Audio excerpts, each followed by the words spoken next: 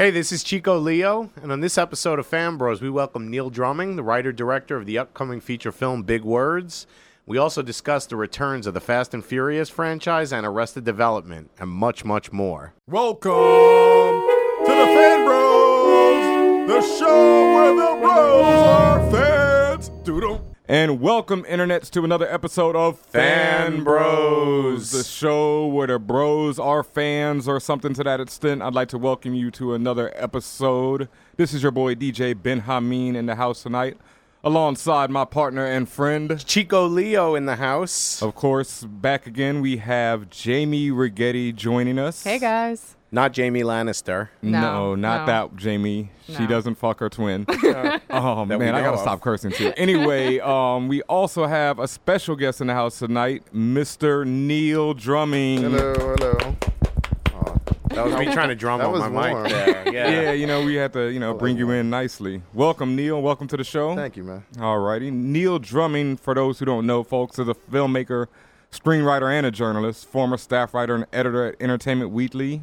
His work has appeared in Wired, The Washington Post, Vibe, Rolling Stone, Essence, and Vanity Fair. And The Atlantic. The Atlantic. And The Atlantic. All over the place. Yeah. Somebody had my bio. Oh, man, we do our research over here. Yeah. You're also a former DC resident? Yep. Yeah, I used to Howard University? Nah, actually, no. Unfortunate. Yeah, I know. I just hung out with. I tried to blend in with the Howard kids, but I went to USC. Weirdly enough. Did you study film? Right? Yeah. Oh, nice. Right, I almost yeah. ended up at USC, and then Yeah. I went to Howard. So yeah, is USC as racist as they say? Nah, it's not racist. No? It's just I barely could concentrate because it's a kind of a party school. Yeah, I heard. Yeah, definitely. It's more that nice. than anything else. Nice to hear. Nice to hear. Now, I can't remember USC. One of them is like sort of affiliated with George Lucas, and one of them is affiliated with like Steven Spielberg. Well, I think George Lucas, I think, graduated. Right. And Spielberg didn't graduate, but Right. Spielberg gave them so much money that it Right. looks like he graduated. Right. Exactly. Like That's what wings you got to and do. buildings. Like stuff. Puff Daddy at Howard. Right. Nice. So, everybody, how's your week been? I've had a pretty crazy week, but a lot of the bad shit is all behind me, and I'm All just right. looking forward and psyched to talk to Neil, psyched to talk about stuff. A little bummed out there wasn't a Game of Thrones last night or whenever, and I didn't happen to see the movie about Liberace that ran on HBO instead. But Behind the Candle Bra? yeah, it got I caught a part of it. right. It got good reviews, and it's got a good cast, and I like Steven Soderbergh. He directed it. Yep. So I'm gonna catch it at some point. But I don't know. How about you guys? How was everybody's week? Mine was great, man. I got to see the Star Wars Lego experience in Times Square this weekend. Ooh, Now, is that that's where they cool. have literally a life-size X-Wing They fighter? had a life-size Made X-Wing of fighter Legos. made of Legos. Now, can you sit in the cockpit? You could, but the line was way too long for that. Right. So, I didn't get to sit in the cockpit. And is there like a Lego astromech, like There was a R2-D2? Lego R2-D2. Yes. There was the other astromech. He's red and white. I couldn't remember his name. Yeah, is that like the one that like R2D5 or something? Yeah, like he's like like the the- one that they they- almost sell to the Skywalkers. That yeah, one. Yeah. There was a Lego Boba Fett. Ooh. A Lego Darth Vader. Wow. A Lego C-3PO, Lego Yoda, and they had a real person in a Darth Vader outfit. It was really nice, man. You could walk around, you could see all the things. I took pictures with all the different Legos. You could get right up under the X-Wing and get right next to it. It's just the line was so long just to stand in the cockpit. Right. Where was it? It was right in Times Square. Just like outside? Yeah, or? like right there outside, right by where those red stairs are, the big famous red right, stairs. where the ticket stuff Yep, is? right dead in front of wow, that. They say okay. it costs like $80,000 a day or something to Wow. rent that space. But And is it just promoting Star Wars or yeah, Legos it's just or promoting Star Wars and Legos and the new Clone Wars. Right. There's some connection, and they said there's going to be a big Lego reveal with it in a couple days. I don't know if that happened or not. I missed that, but yeah, it was just mainly just Wow. promote Star Wars. Yeah, That's Lucas dope. really puts out Yeah. the money for it. Wow. Yeah. Well, now it's Disney. Oh, true. Yeah, Yeah, right. that's no longer no longer Lucas. Lucas. Yeah. He's just sitting back. No, yeah. he just collected his That's right. $4.5 billion or whatever, and he's gonna sit and make some not so good movies with that money. And, Ooh, Red Tails too. yeah, exactly. I'm actually hoping that there's a director's cut of Red Tails because no. My biggest issue with Red Tails was there clearly were plot points that like they got cut out. Like the kid who plays Michael from The Wire, there's a whole POW story with him where stuff is getting referenced that didn't make it into the movie, or at least didn't make it into the one they showed on HBO. I mean, Red Tails had issues, but I do think that it is possible that if a director's cut is released and some of those, I mean, obviously... So you want more of Lucas's directing? No, he produced it. He didn't direct it. Oh, he didn't direct it? It was Hemingway. Anthony Hemingway. Yeah. He comes from The Wire, actually. Yeah, oh, well, exactly. Well, then, so there might be more to it. They said Lucas basically just took it from him. Yeah, I mean, it was just similar to what happened with Poltergeist with Spielberg and Tobe Hooper, who was the guy who directed the original Texas Chainsaw Massacre. Spielberg just stole the movie, and you can see when you watch Poltergeist, it's a Spielberg movie. Wow. It feels like that. I mean, and I had heard that as well. Ruined me as a kid. Yeah, absolutely. I mean, there's a whole generation of kids. It destroyed the circus as an industry. Because there's a whole generation of kids who can't look at clowns. Fuck. But I gotta say, I have some issues with Red Tails. But I thought that honestly, I thought the best stuff in Red Tails. Well, I don't know. I'm actually going to take that back because no. But I do think that it's potentially a better movie if the stuff that got pulled out is put back in, because I felt like it was a little mishmashy and certain things just didn't fit together, and they definitely referenced stuff that happens off screen that should have been filmed. Anyway, I'm a little bit of a Red Tails defender. You're the first one I've ever I know. It's not a popular argument. And you're not a black guy. No, I know, but That's amazing. No, but I'll tell you something. My grandfather, my Puerto Rican side, I have all kinds of stories of my mother's uncle fought in Korea, and there was just an article on Memorial Day that I tweeted about the Puerto Rican, because there was a segregated Puerto Rican unit that my mother's uncle fought in. But my father, who's Jewish, his father was a bomber in World War II, and when he told me that everyone wanted to fly with the guys in Red Tails, I actually thought he was being PC, but they actually show you in the movie they were ordered to stay with the bombers that they were escorting, whereas the other guys who would be escorting the bombers would fly off after the German fighters and leave the bombers unprotected. And so you actually, as a bomber pilot, had a much better chance of surviving if you were escorted by the Red Tails. And so that's the sort of shit that definitely, because the Red Tails stuck around and fought, and that's the sort of stuff that, racist or not, you want the guys with you who are going to stick around and fight. And so there were guys, who still way too much time spent on Red Tails. I still argue. 2 hours was way too much time. I will watch the director's cut if it's ever released, and I'll get back to you. First 2 hours, I'm still crying. Yeah, this is all extra. I'm good. Well, what about the Miracle of Santa Ana? Nah. Yeah, I mean, well, that's what I was gonna say. I thought, Nah. Let's leave those alone for a second and get back to our guest here. Neil, you have a movie coming out. Big words? Yeah. We haven't announced a date yet. I'm not allowed to, but it's going to be, our release date is mid-July, and we're coming out under AFIRM. I don't know if you heard about this. AFIRM is the African American Film Festival releasing movement. It's started by this woman, Ava DuVernay, she won the Sundance. She was the first African American woman to win the Best Directors Award at Sundance, I think 2012. And she, instead of just making her own movies and sort of getting famous, she's paying it forward, and she's created this releasing movement for black films. So she released her movie, Middle of Nowhere, Kinyarwanda, which was an African film. She released, what's that movie, Restless City, that was shot all in New York and Harlem. It's about the African community up in uptown. So she's every year she puts out one or two movies, lower budgeted films that were written or directed, produced by African American filmmakers, and I get to be one this year. So. Big things. Congratulations. Yeah, man, I'm really excited. She's a really great filmmaker herself, and also just a real good proponent of independent film. So I'm excited for the movie to come out. It's got. Can I do the Oh yeah, for those who don't know, we'd like to talk about Big Words real quick. Explain what the film's about, everything. Yeah, I know it's got Jean Grey in it. Yeah, we got Jean Grey in it. That's the one rapper in a movie about rappers. I decided I didn't want to cast it filled with rappers. No Tretch. No Tretch. Nope. Come on, man. Not even meth. Oh. It's about these three guys who used to be rappers in the 90s, and they never got famous. They sort of fell apart, and they became quote unquote regular people.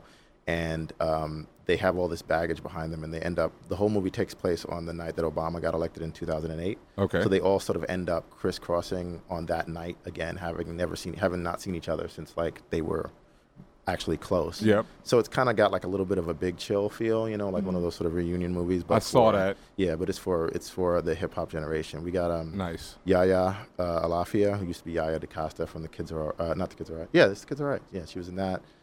We have Banga from The Wire, Banga Akanabe. He played who on The Wire? He played Chris Parlow, Snoop's partner, the quiet country ass dude. And you have him playing a gay he character. plays a gay man. And he was on Nurse Jackie too. He was a nurse on Nurse Jackie. He was in The Savages. He's been on The Good Wife. He's an amazing actor. I mean, first of all, for people who don't know The Wire, we talk about it a lot on the show. It's the best television series probably ever. Yeah. And Chris, I mean, his character is so brutal. And then when you see him just talking in interviews, he's the most smiling, nice, happy-go-lucky person. And then... Yeah, Banga's a good friend of mine, and I'm really excited to have him in this movie. I don't think anybody's seen him do what he does here. Awesome. Who else is in it? This kid Zach Booth from Damages.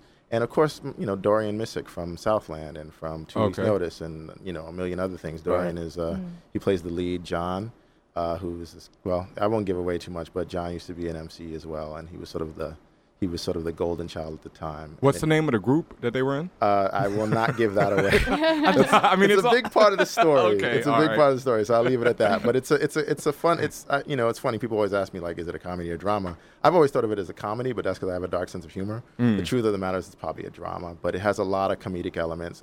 Also, I got to mention Darian Sills Evans is in it. He's a great comedian, and he plays the third member of the group, and he's hilarious. Okay. So that's my team, and I'm super excited for people to see it. It should be, you know, we'll be announcing, I think, the release date this week or next week.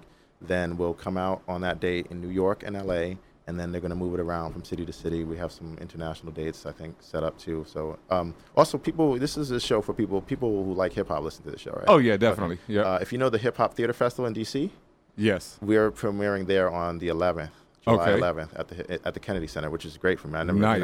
I've never even got to go into Kennedy Center. Yeah. So I'm just psyched, you know. So wait, this is a feature or a short? Feature. It's a feature. That's what I thought. I don't know what. Yeah. Wow. Yeah. Okay. Good. We had a screening at BAM in February. We sold out BAM. Oh, nice. It was, Well it was done. one of the best nights of my life. Oh man, congratulations again. That's Do you fantastic. guys have a Twitter or Facebook where people can... it's tell people. Yeah, see, I'm not like a social. I'm trying to be a social network guy. Okay, we're gonna get your numbers up tonight. I think we're Big Words the Movie. .com is the website. Big Words the Movie. Our Twitter is just Big Words Movie because I guess there was some kind of word count. And then we have a Facebook page that you can like, and we'll send you stuff. And I think we're gonna leak the movie poster at some point soon. And that'll So yeah, be people the definitely So want to that's start following. bigwordsthemovie.com. Yep, that's the website. And then Big Words Movie. That's the Twitter. That's the Twitter. Yeah, also Neil Drumming, of course. And you can follow me on Twitter. I say a lot of nonsense. And also follow Jean Grey because she's got like 96,000 followers and she's hilarious. Also, Jean Grey acting. Just wait. You're going to be blown away. And also, we're looking to have Jean Grey on the show. So Jean Grey, So if you hear this, come on down. I'm with Jean a lot, so I can ask her. Oh, definitely. We're big Jean Grey fans over here, so definitely. So you guys are doing this sort of traditional festival circuit. I mean, not that not following necessarily the whatever Toronto or but you guys you're going to roll it out through festivals and try and get word of mouth. That's how it started. I mean, we had to enter the festival, so we entered Slam Dance and we got into Slam Dance and we showed in Park City. That was nice. We showed at the Atlanta Film Festival, but during that process, simultaneously, Ava looked at the movie and was like, "I want to release this movie." So as we get a real release date, we won't be doing too many more festivals. Right. I think we might have one or two more. We have we're doing the Frameline Festival, which is an LGBT festival in San Francisco at the end of June. That I'm really excited about because I just can't wait to see the reception at a festival like that. I mean, it's just an amazing thing to have like people that you don't necessarily expect gravitate towards your production. Be on your production. Is there a dude named Dan Mervish at the Slam Dance? Dan was a big fan of our movie. Dan was a big fan of a movie I made that was a Slam Dan. Dance a while back. He had his own movie. And he's a cool guy. I haven't seen his new movie. Yeah, no, I haven't either, but I've been following him like on the internet, and I knew about it, but I think he's supposed to be screening in New York soon. Probably. Yeah. Yeah. He's a good guy. He is a good guy. He's a champion. Yeah. Can I ask? Go ahead. How did this come about? Because you wrote this movie. Yep. So where'd it come from? Like, where'd you initially get the idea? How did you start writing it? Well, it's a couple of things. I was a journalist for a long time, and most of that time the great majority of that time back in DC, I used to write for the City Paper. I was a lot of hip-hop. Shout out to the City Paper. Shout out to the City Paper. Ta-Nehisi. We also want you on the show, Ta-Nehisi. What's up? Has a cameo in the movie. He's like one of the first scenes. That's why he's not returning our tweets. I used to run up on Ta-Nehisi all the time and just scream, and we would just argue about his articles every time he wrote something. I think that's pretty much how I met him. Same thing so here. So we used to work at the paper. We finally started working at the paper together. But like it was like a lot of interviewing rappers over 10, 15 years of my life working. I was interviewing rappers all the time, and I just, I got to find them. I came to find them very interesting beyond what I was allowed to say about them because, people just want to know what are you rapping about. But I just thought as you get older, like I'm 39, so as people got older in my peer group, I started to wonder like how does that age reconcile itself with this music that you listen to and that you live by that is generally regarded as being for young people. And so I wanted to write something about what it would be like to be older in hip hop. The same way the Big Chill is kind of like about absolutely, that's great, man. That's awesome. It's sort of about growing up in this genre and like how you reconcile, especially like that's why there's a gay character. It's like how do you reconcile yourself with your love of this music that you came up with that is extremely homophobic? I mean, maybe no more than country music or anything else, but it is extremely homophobic. So and it's really out there in hip hop too. Exactly. It's not hidden behind like. layers or anything. Codes. So it's one of those things to your face. that I think would be difficult to live with. And so I wanted to write a character like that. There's a lot of other stuff. There's a lot of stuff about sampling in the movie because no one ever really talks about that. And it's a big deal to me personally. Yeah. And we just try to like talk about the life and sort of how it. But it's really a movie. I mean, it is a movie. I hope, and this is a test to me. This is an experiment to find out how well people can relate to things that maybe necessarily aren't what they grew up in. Like, I love The Big Chill. I love Diner. I love Dazed and Confused. That is not who I grew up as, but I love those movies because they have universal themes. Hopefully, people who didn't grow up in hip-hop or who don't relate to the superficial aspects of the film will relate to the universal things, I hope. And so far, we've had a good experience. I had like a couple that was like in their 70s come up to us at Slam Dance. They loved the movie so much. They were like, if you show in Rochester where we live, you could stay at our house. Wow. That's awesome. I was like, this is a good sign. That's good, man. That's really good because, I mean, I'm really happy to hear about it. Now, I read the description online, but hearing you describe it, I really want to see it now because, like you said, I love The Big Chill, Dazed and Confused. I'll watch anytime it's on TV. How good is that movie? Yo, I mean, I can tell you stories about. I mean, I've met people from Italy who will sit here and go. Me and him will go off about Dazed and Confused. Like, it's just an incredible film. It really is. Definitely, I hope you captured that well, man. Thanks, man. So this was your first time directing, though. It's first time directing a feature, and it's the first feature I've written that was produced. Nice. And you chronicle it on the Atlantic. In the Atlantic. Is it on the website? On the Atlantic? It's still on the Atlantic's website. Yeah. And so,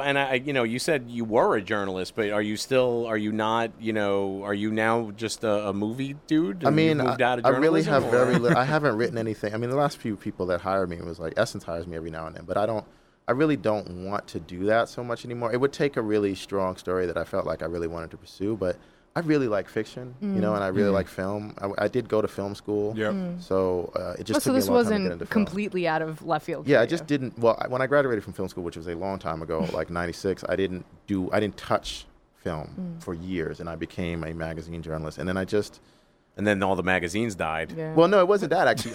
You know what it was? I'll be honest with you. This is what you call like straight envy. I started doing the movie beat at Entertainment Weekly. I was covering movies. I was interviewing filmmakers. Hated the whackness. And I was like, that's right. I can do this. Yeah. So, and then, I met a lot of people that were sort of supportive. And, but you when you hang out, you spend like 16 hours with Brett Ratner, you think, maybe I should write a movie. Well, no offense. He's a really nice guy. Yeah. He's an exceptional guy. Stick to Rush Hour. A Cuban Jew, I just want to point out. As a Puerto Rican Jew, we have to stick together. But I'm not. I just want to say, you mentioned the whackness. Red Tails is better than the whackness. I would all right? disagree I with didn't that. say the I would disagree whackness, with the that. movie. Yeah. No, that's a good movie. I'm talking about. I was talking about really the whackness. disappointed with I that. like the whackness. Yeah, I'm just talking about the whackness that comes out of Because Hollywood. I lived that, and that movie was not. Yeah, I mean, So you were the like person that lived that. I was like, where are the black people? Like growing up here, and I just, see, like when you were talking about universal themes, when I saw The Breakfast Club, like Aliens was closer to my life than The Breakfast Club. Like growing up in the city, like their library was like the size of my school, and just the whole, 5 white kids. Like, I had a very diverse, and actually my class was mostly biracial kids, but I was really, really disappointed with the whackness. It also was close to a script that I had written in the past. But it's not. It's just it didn't capture the early '90s in New York as well as it thought it did. Definitely not. Yeah, but it's still. It had a good soundtrack, but that does not. A good soundtrack does not make a good movie. Still better than. Well, all right, we'll leave Red Tails alone. So what are you thinking about next? You said that you're really into fiction. Are you gonna maybe stick with movies or? I'm working on a screenplay right now. That's Just so you know, I want to write a sci-fi romance. They're going to be. That's what you need when you're going out there with this movie. Everyone is going to be like, "Yo, this movie's really dope. What do you have? Believe what me, is I am next?" struggling. I am trying. You got to have. I'm something. about halfway through this finished script. I need to have it by the time the movie comes. You do, definitely. I know. Believe me. Trust me. I know. I shouldn't even be out tonight. Right. Well, thank you for coming through. Anyway, let's move on, man. We've got that on the film, everything. Right? You guys edit, right? Oh yeah. Okay, good. Edit. I feel like I took up a lot of time. No, not at all. Worries, no, it's interesting. People want to hear about that. Yeah, definitely, man. We need to let them know. BigWordsTheMovie.com. No new Games of Thrones this week. No new Game of Thrones. None. I just said Games of Thrones. I know. Yeah, well, but we'll let that slide. No games, None of that. No thrones. No, nothing. There was a little Jimmy Fallon. He had a little thing on his show about the Iron Desk. You saw that? Anyone saw that? It was Jay Leno and Seth Meyers. Yeah, they were all in it. Yeah, their little sketch. The Roots managed to make it. It's a little sketch about, the Iron Throne and Seth Meyers taking over Jimmy Fallon. Jimmy Fallon taking over Jay Tonight Show. Leno still being confused old man. Right. But I wanted to say, since we only have 2 more episodes left, what are your predictions for the end of the season? Well, start with Neil. Oh, okay. What I can't make predictions because after the first season, I just couldn't take not knowing what was going on, so I read all the books. Oh, you read all of them. So basically, watching Game of Thrones for me has just been this waiting game of like, when are you going to get to that part? Yeah, no. But it has been sort of an education scream. Don't worry, I know you guys don't spoil. We spoil a lot. We spoil the show, but none of us have read the books. We don't talk about. Yeah, it's been sort of an education in like screenwriting because I'm seeing like what they're doing is trying to adjust things so that they fit, so that they can have a really big climactic TV show ending. Yeah. But like it's in the book, it's a lot more spaced out and stuff. Well, see, you're the first person that has actually read the books. That's been on the show. Yeah, that's been on the show. So ever. So what do you because I'm always a big reader, and then I see the movies and I'm kind of bummed out. Mm-hmm. So do you feel like the show kind of holds up to the books? There's not enough horses. Is it a very big difference? That's the thing. Dragons. Or dragons or wolves. Yeah, I heard that. Man, what the fuck? Okay, so the wolves kind of do go away a little bit in the book. But it's probably explained, right? Yeah, it's a little explained. My thing is like it's funny because I heard you say on one of the podcasts that how lush the show is, right? Yeah. It's like it feels tiny compared to the book. Damn, wow! It's so much bigger. Like there's so many scenes where people are on horseback that in the movie and the show they just can't afford it. Yeah. That it just like feels mad small. I'm like, why are you jousting on foot? Like people don't. There's time issues too. Like I don't understand how like supposedly George R.R. Martin says like Westeros is the size of South America. Mm-hmm. And, like, sometimes I don't understand, like, people seem to get from here to there in, like, 2 days. Yeah. Like, I didn't understand how Melisandre found Gendry so quickly. Like, it just, and then they just returned to where Stannis is, like, so quickly. So there's issues with that make it feel smaller that I just wish, I actually think they should show more scenes of people going from here to there rather than just... Oh, well, we went on the King's Road for 2 weeks. They don't even say how long they were going. The King's Road is like a warp speed. It's like a hyper speed. Yeah. That's a really interesting comment, though, from someone who's read the books. And it's interesting that means I have something to look forward to, that it'll even open up more when this is all over and I do read the books. Because I plan to, but it's harder and harder each season to not do exactly what you did. There's going to be stuff you're going to be like, I just want it to happen faster. Right. The books are they get pretty slow at the end. But I still enjoy them, though. Yeah, definitely. So wait, man, one question. How do you feel in terms of the books? I understand the chapters are all points of view, like from different characters, and they obviously have broken that up for the show. Because part of the issue with the show is you get like 2 minutes here, 2 minutes there, 2 minutes here, and it's sort of like, well, they could do a whole episode with the Khaleesi and a whole episode with Jon Snow. Yeah. And instead, they sort of break it up, and then there's 1 or 2 episodes where each of the characters don't. They would never do it like the books. Yeah. Even because I don't know how many I read. They go on forever. They just keep getting longer. Right. The last one was like 1,500. They're very long, and there are a lot of them. I think I read 4 of them or 5. I read all of the ones up until the one he hasn't written yet. Okay. But some of them don't have any of the characters. There are books that don't have any of those characters. Yeah. Right. So we know Theon wasn't in one book, and that's why they're writing him into this season. Yeah, and I think Arya is not in one book. So you could never make the show the way the book is. I sort of miss the points of view a little bit.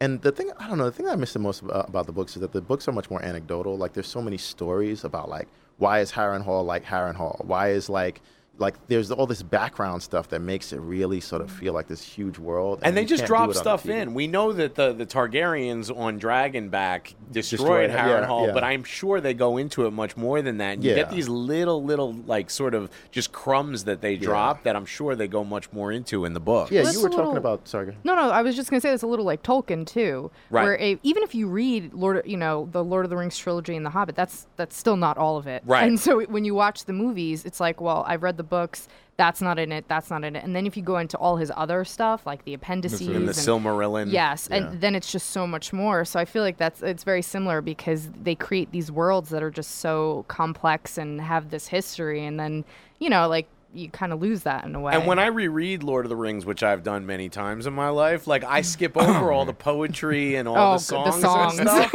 and I know there's some of that of the Westerosi stuff in Game of Thrones, that just doesn't really make it into other than the Bear and the Maiden Fair that has been in like three different versions have appeared throughout the show. That's funny. When I read Lord of the Rings, I just skip the descriptions of trees. Honestly, I think if you took out all the descriptions of trees and plant life, it's about the length of the movie. Like, I think that's like the main thing that's missing is like oak trees and elms. Yeah, I've never read the Lord of the Rings or any of the Game of Thrones books. So every time something happens, and I'm sit with a person who's read the books and watch it every episode.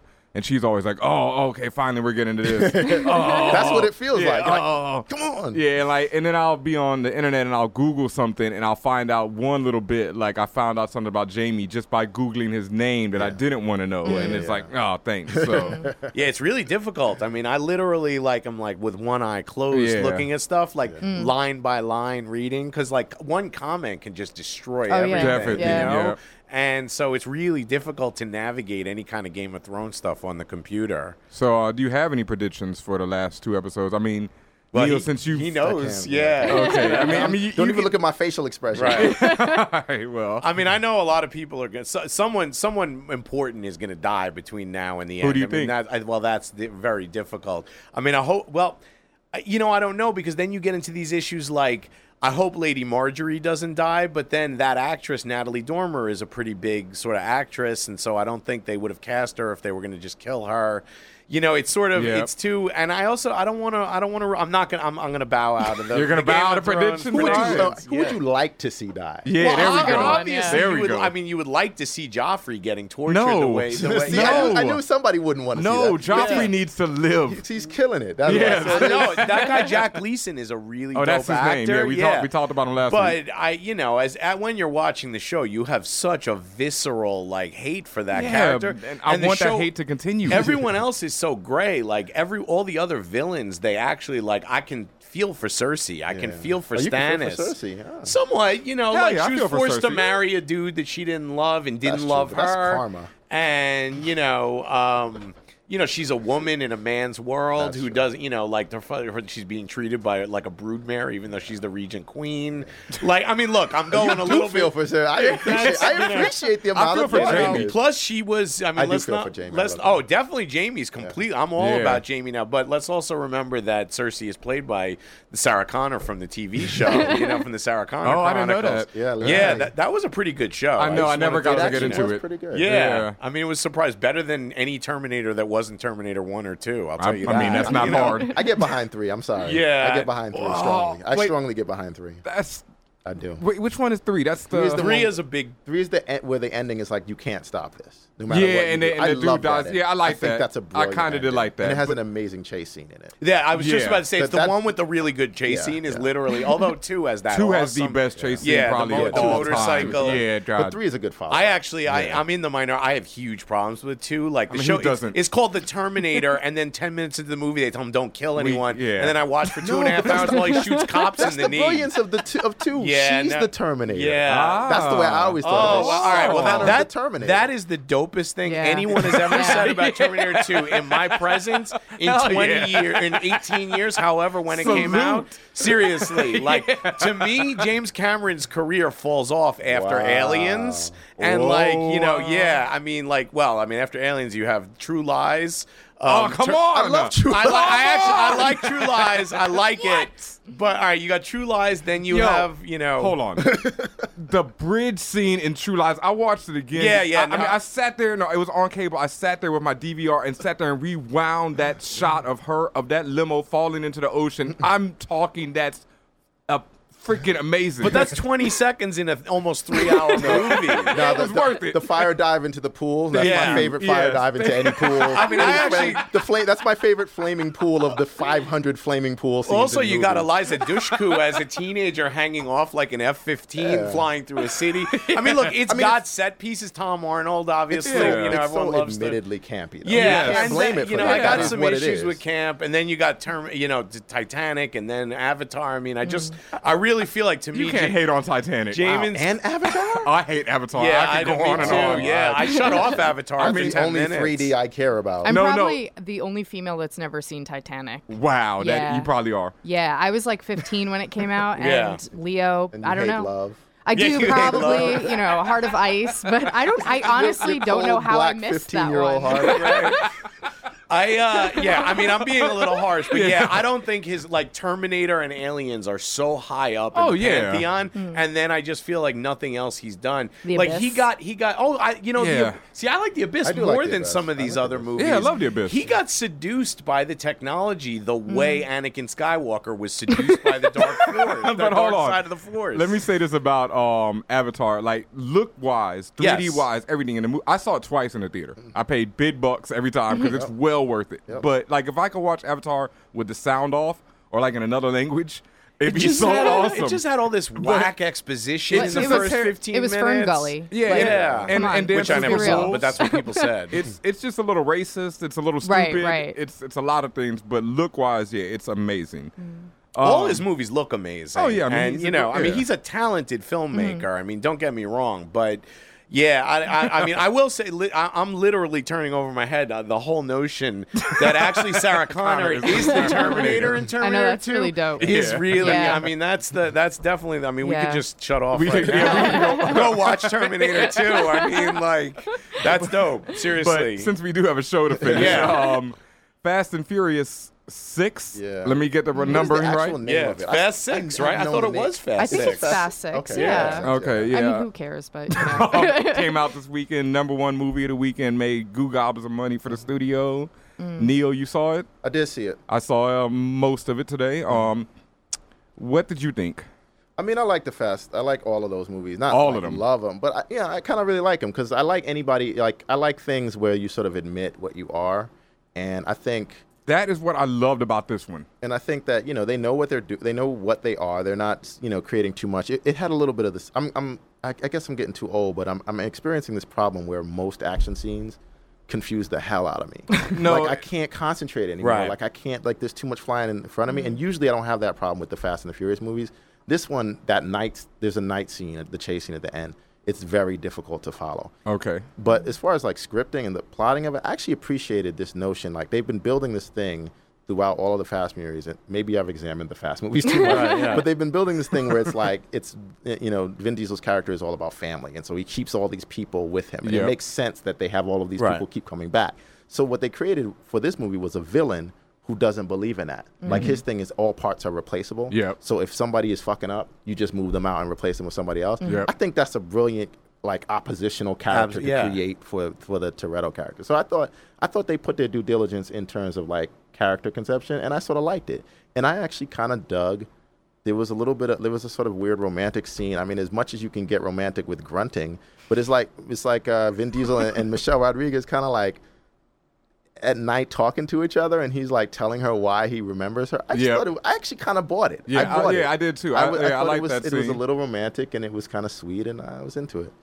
What I liked about it the most was that it's really kind of taking on this whole meta thing where it's like I fully expected them to start turning and talking to the screen at one point because it's like just almost seemed to know they're in a movie. Like when the villains crew showed up, I'm like, yo, these are like the bizarro world of the Fast and Furious crew. And then they admit And then not even 5 minutes later, Tyrese comes on the screen and is like, yo, look at these guys. These are like our evil twins. There's me. There's you. Yeah. And I'm like, oh, okay, they're just all in on the joke. And then the fact that, like, it's one of those action movies where you really just have to say, okay, these guys are superheroes. Yeah. Because, like, the first time Tyrese gets into that car crash when they when the villains use their main little electronic pulse gun on them and knocks out his car. Oh, my God. I mean, his car goes through, like, 10 walls. Yeah. And, like, that. Boom. Yeah. And the next scene, he is good and clean. Like Tyrese. Comes out like Tyrese. Yeah. No, I mean, that's, you know that going in. I mean, I actually really liked the fifth one. Yeah, like, I actually saw it like really 4 or 5 times on cable.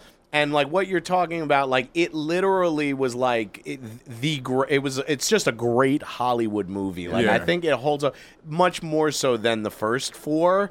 Of which I missed the Tokyo Drift one, but I've seen all of them. But that one, now is the time to see that one. Yeah, I just found it. I found this out like a couple of days ago. This is order. The order is that one is the next movie. Right. Yeah, because that explains why your boy isn't dead in 5. Yeah. Right. Or in 6. Right. Yeah. Okay. They did some Lucas on it. So that's gonna be the next one because 7 is coming out next. Well, summer. I thought they shot 6 and 7 simultaneously. No, they haven't shot it yet. They didn't. Oh, I thought that they were actually going to do that. I had read that after 5 that they were thinking about doing now that. they're already working on 7, but they're also thinking about doing a Rock spin-off movie with his character. Yeah, I don't know how I feel about but that. But I don't think that's going to happen now because now they've already announced a date that 7 is next summer. Done deal. I also really like the international. Like the last one was in Brazil. Like where is this one set? Is it all over or is it? Right? Yeah, they move around there in London. Yeah. They go to America. Right. Yeah, it's definitely moving around a lot. Yeah, again. they do. Yeah. Isn't there I forget. I feel like there might even be a Tokyo sequence. Oh, that's at the end. Did you say to the end? No. Yeah. Okay, but I do know about the big ending and the big secret reveal, which is another. We're not gonna spoil that on the show, but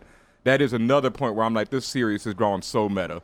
Because it's like they're just like we're in a movie at this point. You guys are in on the joke. We're all in on the joke. Let's go for it. It's interesting because I believe Justin Lin directed the best of the Chucky movies, which is the one where Chucky gets lucky. It's the one with like Bride of Chucky, which is also very meta, and it's sort of like a weird remake of Bride of Frankenstein, which is actually also the original Bride of Frankenstein is like sort of meta for like a 1935 movie, but yeah, he's been around for a while, Justin Lin, and actually has a pretty good track record of doing genre stuff, and it's quite good. Yeah, elevating it. Yeah. Can I just get back to one thing that Neil said that people don't pay enough attention to when you were talking about the action scenes, and I feel like this is maybe because people aren't going to film school, but there are rules and I feel like in so many movies, you don't know where the good guy is coming from, where the bad guy is. Like, all of a sudden, people are running on walls or they're shooting, and you don't know where is that guy aiming? Who is he shooting at? Like, where are they? How far are they apart? And there's a lot of movies that are directed well, where you are given all that information in, like, the first 2 or 3 shots of an action scene. And I know it's sacrilegious, but the final scene in The Matrix, when Neo comes into this big building, the first Matrix, the one that everyone says is the good one, where is he coming from? Where is he trying to get to? Where are all those dudes coming from? All I see is people running on walls and people shooting guns, but I don't know where.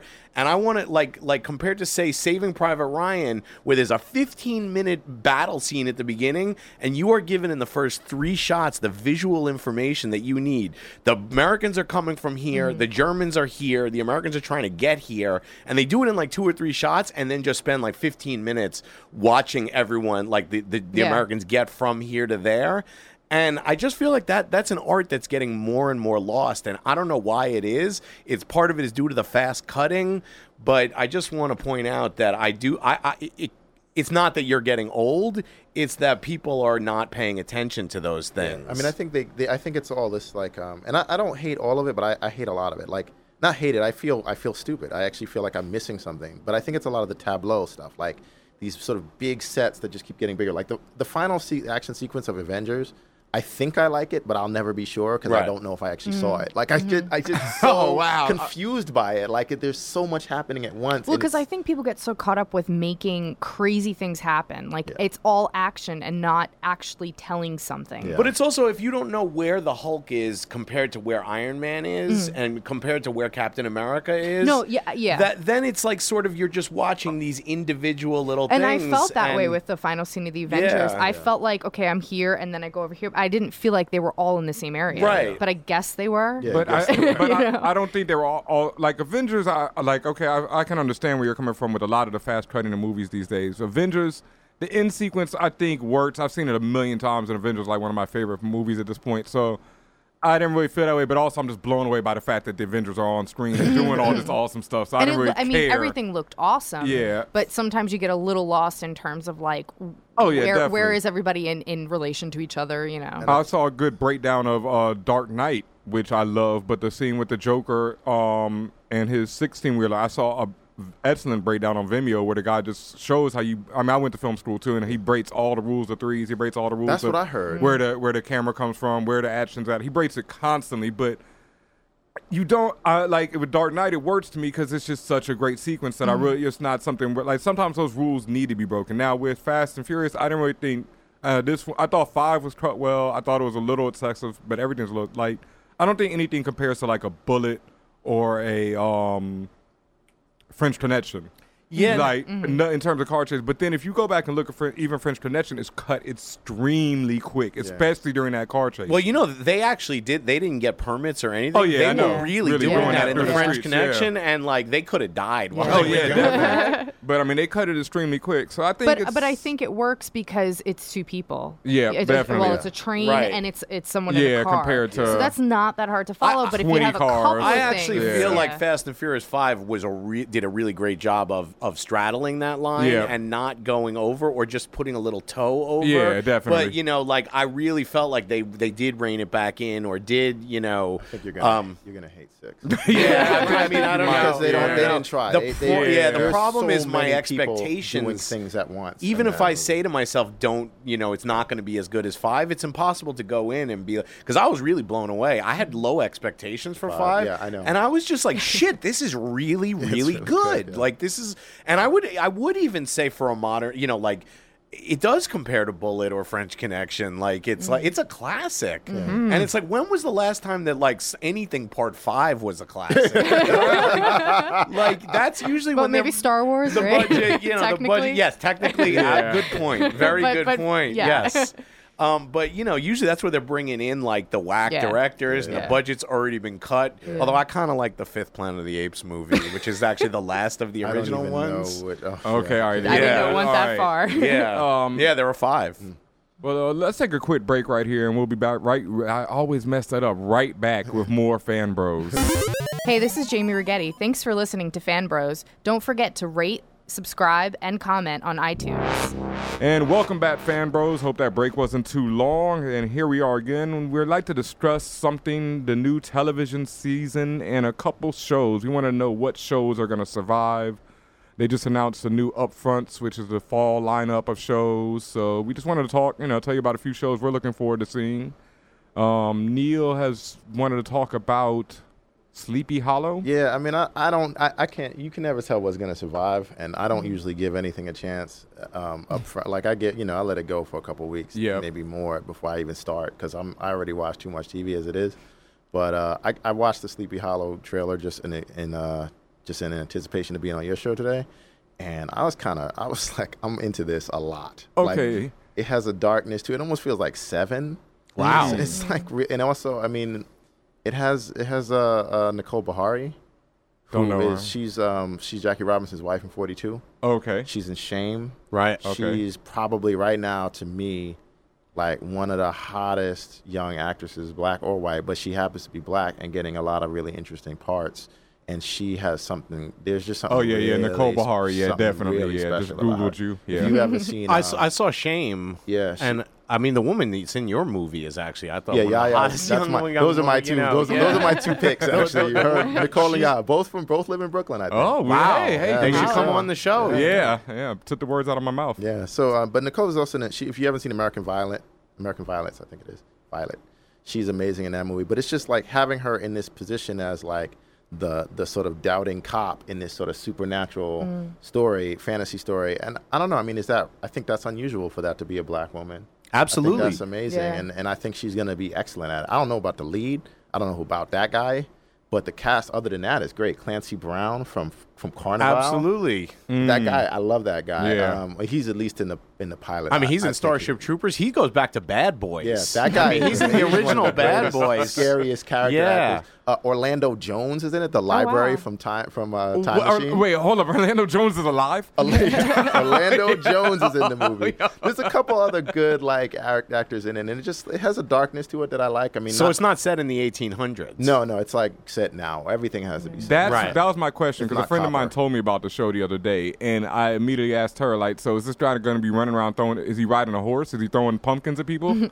Yo, you see him whip out an automatic. Word. He pulls out an automatic. But is it the headless? Is it the headless horseman from the Washington Irving? Yeah, the premise is that the headlet is actually one of the 4 horsemen of the apocalypse. Oh, I like that. In the trailer, you see him in the 1800s beheaded by Ichabod Crane, and then they both appear now. Oh, that's dope. I think he's like going around like murdering people. Right. It actually seems like, and to me, the notion of like, I hope that they're just trying to catch him.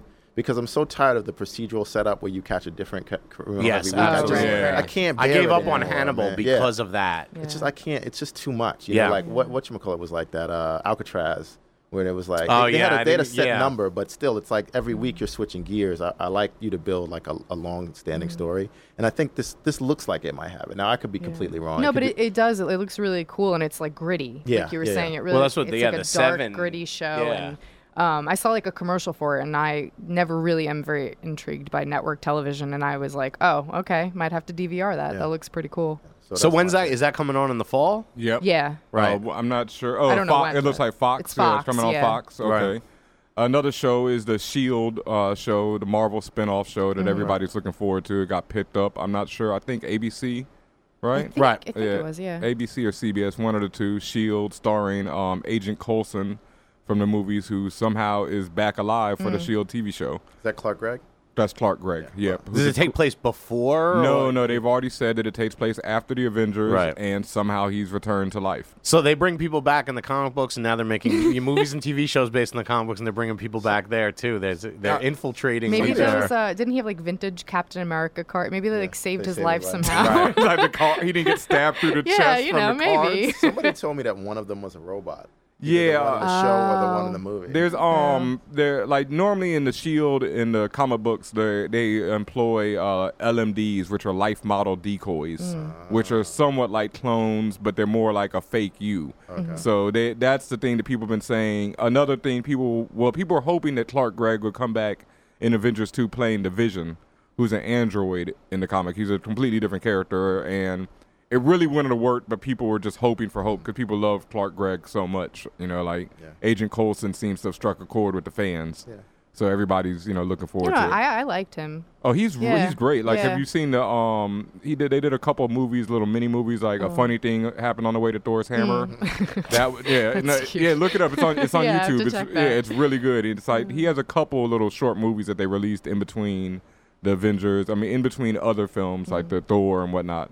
So then I guess that would so if they have these kind of, it's funny, in Doctor Who there's something called gangers, which are like fake people, but then they like get your thoughts and stuff. And anyway, it sounds similar to that. So that might just be it, right? Yeah, definitely. I mean, it's comic books. It's comic books to TV. There's a million different ways you can bring Will somebody Vic back. Mackey be making an appearance Who's on Vic this? Mackey? Vic Mackey is the star of The Shield, the show that ran for like 7 years on FX.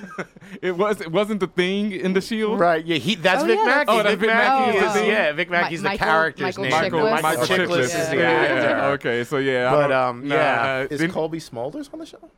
That's Maria Hill, agent. The one from How I Met Your Mother. Yeah, whoever was. I don't know her name. I just know she's. Colby's Maria Hill in the movie, right? She's other S.H.I.E.L.D. agent. Yeah, she's the other S.H.I.E.L.D. agent. Yeah, Maria Hill. No, they said that I don't think so. I think Colby's a little too big for it. So far, but I'm sure. How I Met is over, so she's got time. She got time on her hands. She got time to be in a brand new show. I mean, I'd be in that show. I would be in that show over How I Met Your Mother. Come on. Well, I don't know. Maybe Colby will be. We'll see. And they revealed the mother, so I mean, it's not her. mother. Oh, they yeah, did? they did. They did. Is Doctor Who the mother? I want the guy to be the mother. I want him to be both the mother and the guy. Absolutely. I would that would make me want to watch the show, which I've never seen an episode I've of seen How I Met Your every Mother. I've Wow. seen a few. Now I only and watch 5 minutes of each, though. Yeah, I'm just not a fan of it. Yeah. I don't the think first it's two funny. seasons were really great, and now it's one of the worst things. But ever. anyway, they introduced a new character, so that's who the mother is, which is kind of lame. So the show isn't over, but the mother's on it now? I think there's one last season, and so it's going to revolve around. Is it supposed to all be one night or yes, something like it's gonna that? be Like one a night weird, at a like wedding. the whole last Yeah. season is one night. Yeah.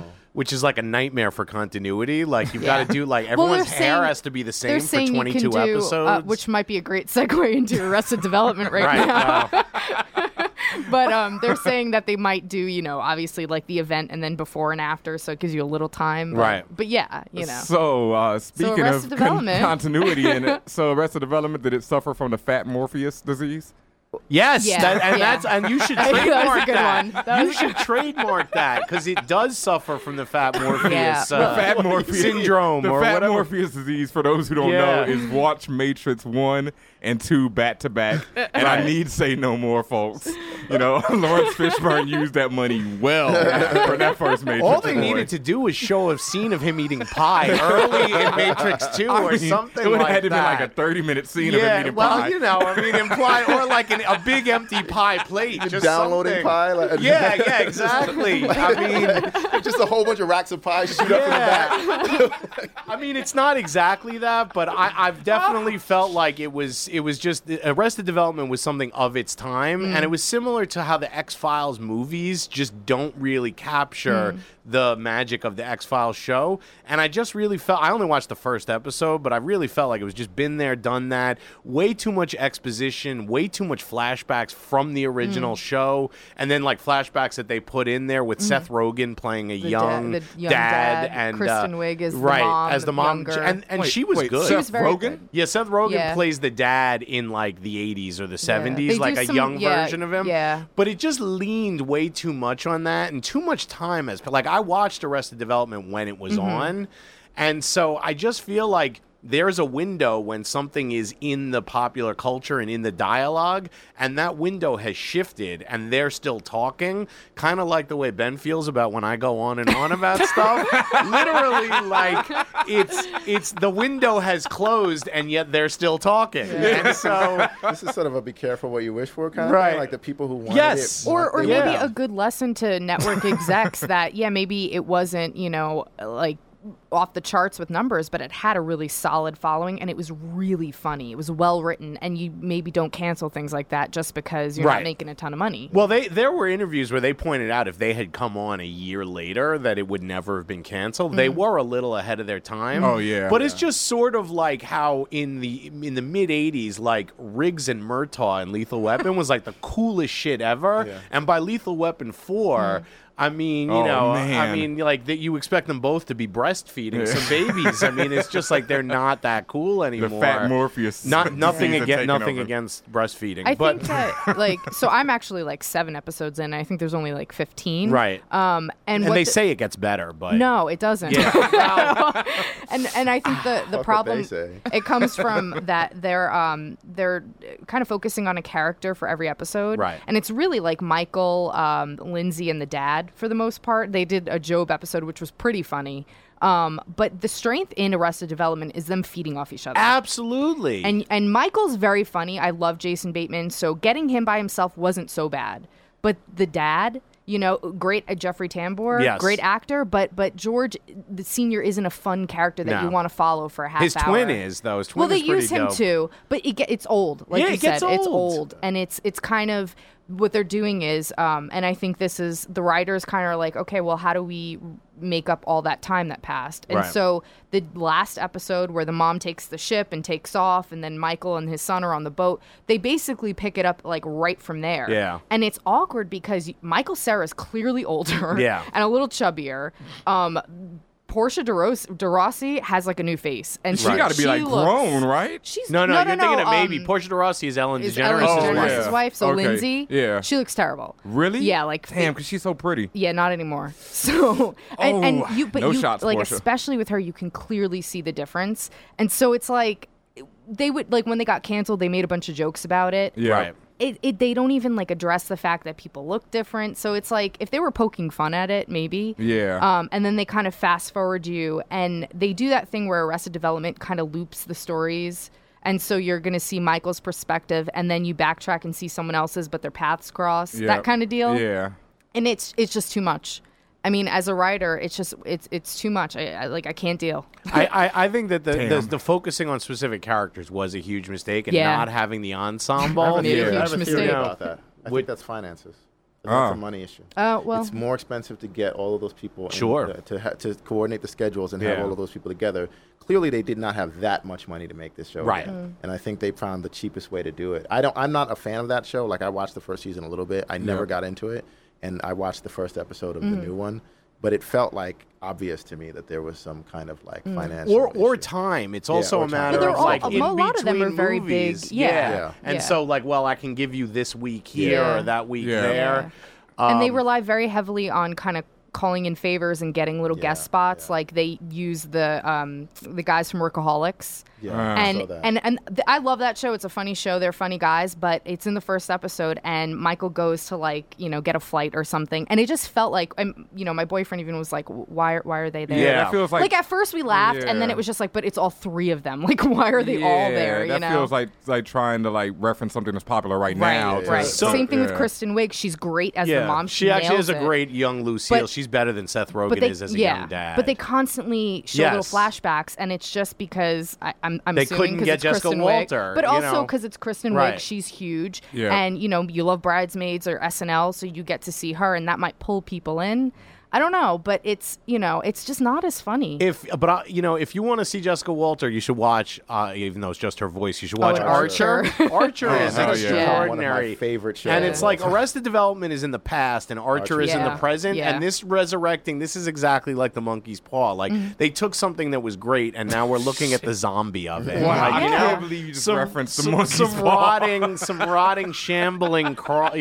I would point out. Let's look at the scorecard here of the Netflix original series. Okay, I did think House of Cards was fantastic. I've heard great things. Yeah. that show. I thought, excuse me. I thought the Hickory whatever, Hemlock like Grove Hemlock was Grove, terrible. The Hickory Closet. Yeah, I mean, like, I got like 15 minutes into Yeah, I that, and couldn't I do it. literally was like, I would have rather have died 15 minutes earlier than have wasted them on that. Like Which that gets a 0 out of 10. Surprising because it was Eli Roth. Right. Well, I'm not surprising. into. but I'm here- not into but, those. But what I'm saying you know. is that I'm not a big fan of like Hostel and stuff, Right. but he does make big budget movies. I really It's- liked Hostel 2 for If you some watch reason, Hemlock but- Grove, just sit and watch 15 minutes. It is the most low budget thing I've ever seen. Yeah. It is, And it is. it's terrible acting. It's a terrible, like, crappy story. It's Twilight again. And like, no. Wasn't They won't even commit to the gay romance that they clearly created in that show. And I mean, then just I commit to it. only watched like literally 15, Yeah, it's- 20 Yeah, I minutes. watched- and yeah. I have a rule that you have to watch like the first 2 episodes Yeah, because the I usually pilot, have 3, yeah. they're Yeah, not it's always a they're little not weak. writing for the actors because they've written it before they've cast it, Right. and so it's only you've got to give it a couple episodes. And I knew immediately with Hemlock Grove. No. It's not And good. then this Arrested Development thing is not working out for me. And there's a whole Twitter thing, Arrested Development disappointed thing on Twitter. And then I thought Top of the Lake, which was a co-thing with Netflix and the Sundance Channel, I actually thought that was quite good. I didn't think it was amazing, but I thought it was worth Did you watch watching. all of it? I did watch all of it. Okay, because I didn't give it. I haven't tried it yet. It's a little slow, but it really is stunning. It's the way it's shot, and there's definitely like a visual thing that I like anything that puts like humanity's insignificance next to nature, and you have these shots of like little people in these giant, gorgeous lakes. It takes place in this lake in New Zealand, and just really amazing mountains, and it's a pretty staid story that you've seen before. Like, the girl gets kidnapped, and there's a female investigator, and she's played by Elizabeth Moss from Mad Men. Oh, okay. And there's all kinds of sort of weird stuff, and I just think it gets a little more points for style than substance, but the substance is certainly good enough. But those are the 4 Netflix things, and I did like House of Cards quite a bit, but that's only like, I'm a big David Fincher fan, and he directed the first 2 episodes and established the look. Even like they got such good like Joel Schumacher, who obviously I don't really like his movie, but he directed an episode. I just feel like that, I was really gung-ho about the Netflix original things, and now, we're 4 original shows in, and I'm not feeling, Well, it's also changing the game a little bit because, like, they're releasing these shows. The binge. Right. Yeah. So you get all of Arrested Development. Right. You don't have to wait. Right. And then, you take that for what it's worth. Should you binge watch a show? Whatever. But interestingly, if they had put it on TV, I might not have, like, removed it from my DVR list after the first. I might have given it a second shot. But after not liking the first episodes, I'm not going to revisit the show. Whereas if I had DVR'd it and it was on regular TV, I would probably continue to watch it. Yeah, that's weird, but I almost I don't feel know the if same that way. makes any sense, but I actually really think that it sort of backfires for them. Maybe in that because sense. it feels like more effort because you sought it out and recorded versus it just being there for you. Well, it's I don't also know. it's like it's just talking a about half Arrested hour. Development? It's just Maybe a half hour at a time. You know what I Does that have mean? anything to do with how you're used to watching it? No, because I watched it when it was originally on. I But no, watched that's what it I'm saying, on the like, show. so- Oh, I see what you're saying. Like, it could maybe be it's a that. I weekly think it's thing. more. It's just like when confronted with 7 hours of something that I think is going to be bad, I'm not going to. It's too daunting opposed to- compared to do a half hour. Like, I'll give it this shot. Yeah. I don't know. I mean, should we segue into the Netflix pick of the week? yeah, I mean, Netflix since you pick of just the sat week. there and dogged out Netflix right? originals. All right. So I do have a question to our listeners. I have been picking slightly esoteric picks of the week. Sort of a lot of the Netflix does a really good job of having documentaries and foreign stuff. And so my new pick of the week is the Vengeance trilogy by Chan-wook Park, of which a lot of people have seen Old Boy, which is the second in the Vengeance trilogy. The first is Sympathy for Mr. Vengeance, which is actually my favorite of the 3. The third is Lady Vengeance. And they're a trilogy, but the only connection is thematic in that I guess you can imagine vengeance is the actual theme of the 3. But no, there's no characters or plot things that are in them. And I think they're all extraordinary, and Spike Lee is remaking Old Boy, which actually won the Cannes Film Festival a few years back when Quentin Tarantino was one of the judges. I've tried watching Old Boy. I need to get back on it and finish it. But it's like it's a little convoluted. Yeah, but it does have a pretty crazy story, and it has an amazing character, like main character, and some amazing set pieces. I've heard there's a fight scene where it's like him with a hammer against like 40 dudes, and it's just pretty amazing. Like, you've kind of never seen a fight like that. He also sticks an entire live squid in his mouth for no reason at one point, like a pretty big squid, and just sort of But I actually really, I mean, that has nothing to do with the movie. That's just one little thing that happens in the movie.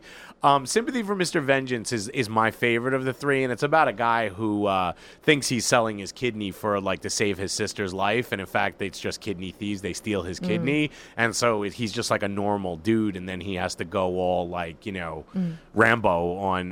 Does he get his people. kidney? Well, I don't want to spoil it. Well, but yeah. I mean, I don't know if you can get your kidney back. I'm not sure, how that works exactly. But it's not like someone stole his hat and you can get that back. I got chased for a Batman hat in 1989, and I got a bigger guy to get it back for me. But I don't know if that works with a kidney. I don't think so. I was aware of Old Boy. I've seen Old Boy, but I didn't know it was part of a trilogy. Yeah, so that's kind of cool. It's just a thematic trilogy, right, but it is still. billed as that, and Vengeance is actually in the title for Sympathy for Mr. Vengeance and Lady Vengeance. I do recommend those. However, people should get back to us. There are more mainstream things that I could be recommending, and I feel like people know about the mainstream stuff. So, this is sort of, we feel like we're doing a service by introducing possibly people to stuff that they wouldn't have seen otherwise. So let us know at FanBrosShow.com or whatever on the Twitter. Hit us on the Twitter at FanBrosShow. Right. Hit us on the Gmail, FanBrosShow@gmail.com.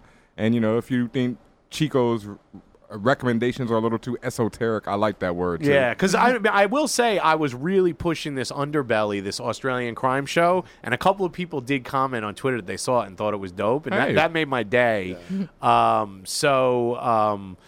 If people are digging these, Carlos is really dope.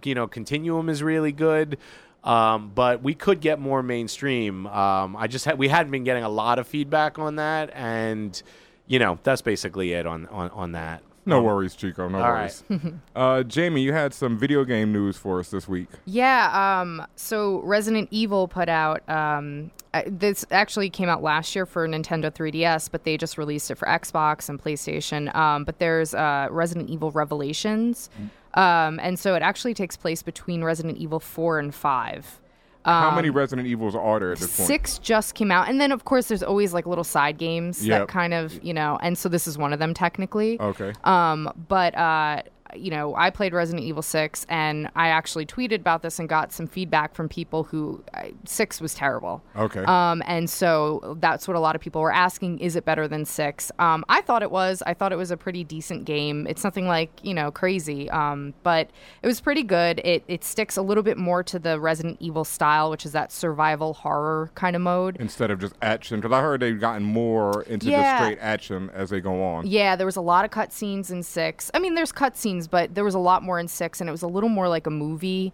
And there were, zombies everywhere, but it just didn't feel. It felt a lot more like the Resident Evil movies, which are not particularly good. Okay. So this gets a little bit more back to kind of the basics. There's some scenes where you're in a house, which is kind of a throwback to 4 and to the first one. So you're playing with Chris and Jill, I think. And yeah, so anyway, it's just, for people who are into the Resident Evil kind of series, it's definitely a decent game to pick up. Definitely worth a shot if you were frustrated with Raccoon City and Resident Evil 6, which both really sucked bad. So this one takes place between 4 and 5. Yeah. You say it's more survival horror. Yeah, you're on action. it's of course there's like a virus that is going to get out there. I mean, that's usually the game, but you're on a ship and the ship has a virus on it, and so it's just it's kind of your usual you got to save the day. But it's interesting, and it basically, if you've played Resident Evil 4 and 5, this kind of fills in that little time gap, so it's pretty interesting. Okay, so you would recommend people. I would definitely recommend it, especially if you hated the last 2. This might kind of appease you. I also heard that the creator of the whole Resident Evil series is looking to kind of get back to basics. Okay. And so and just again really survival horror instead of this whatever Resident Evil 6 was. That mess. So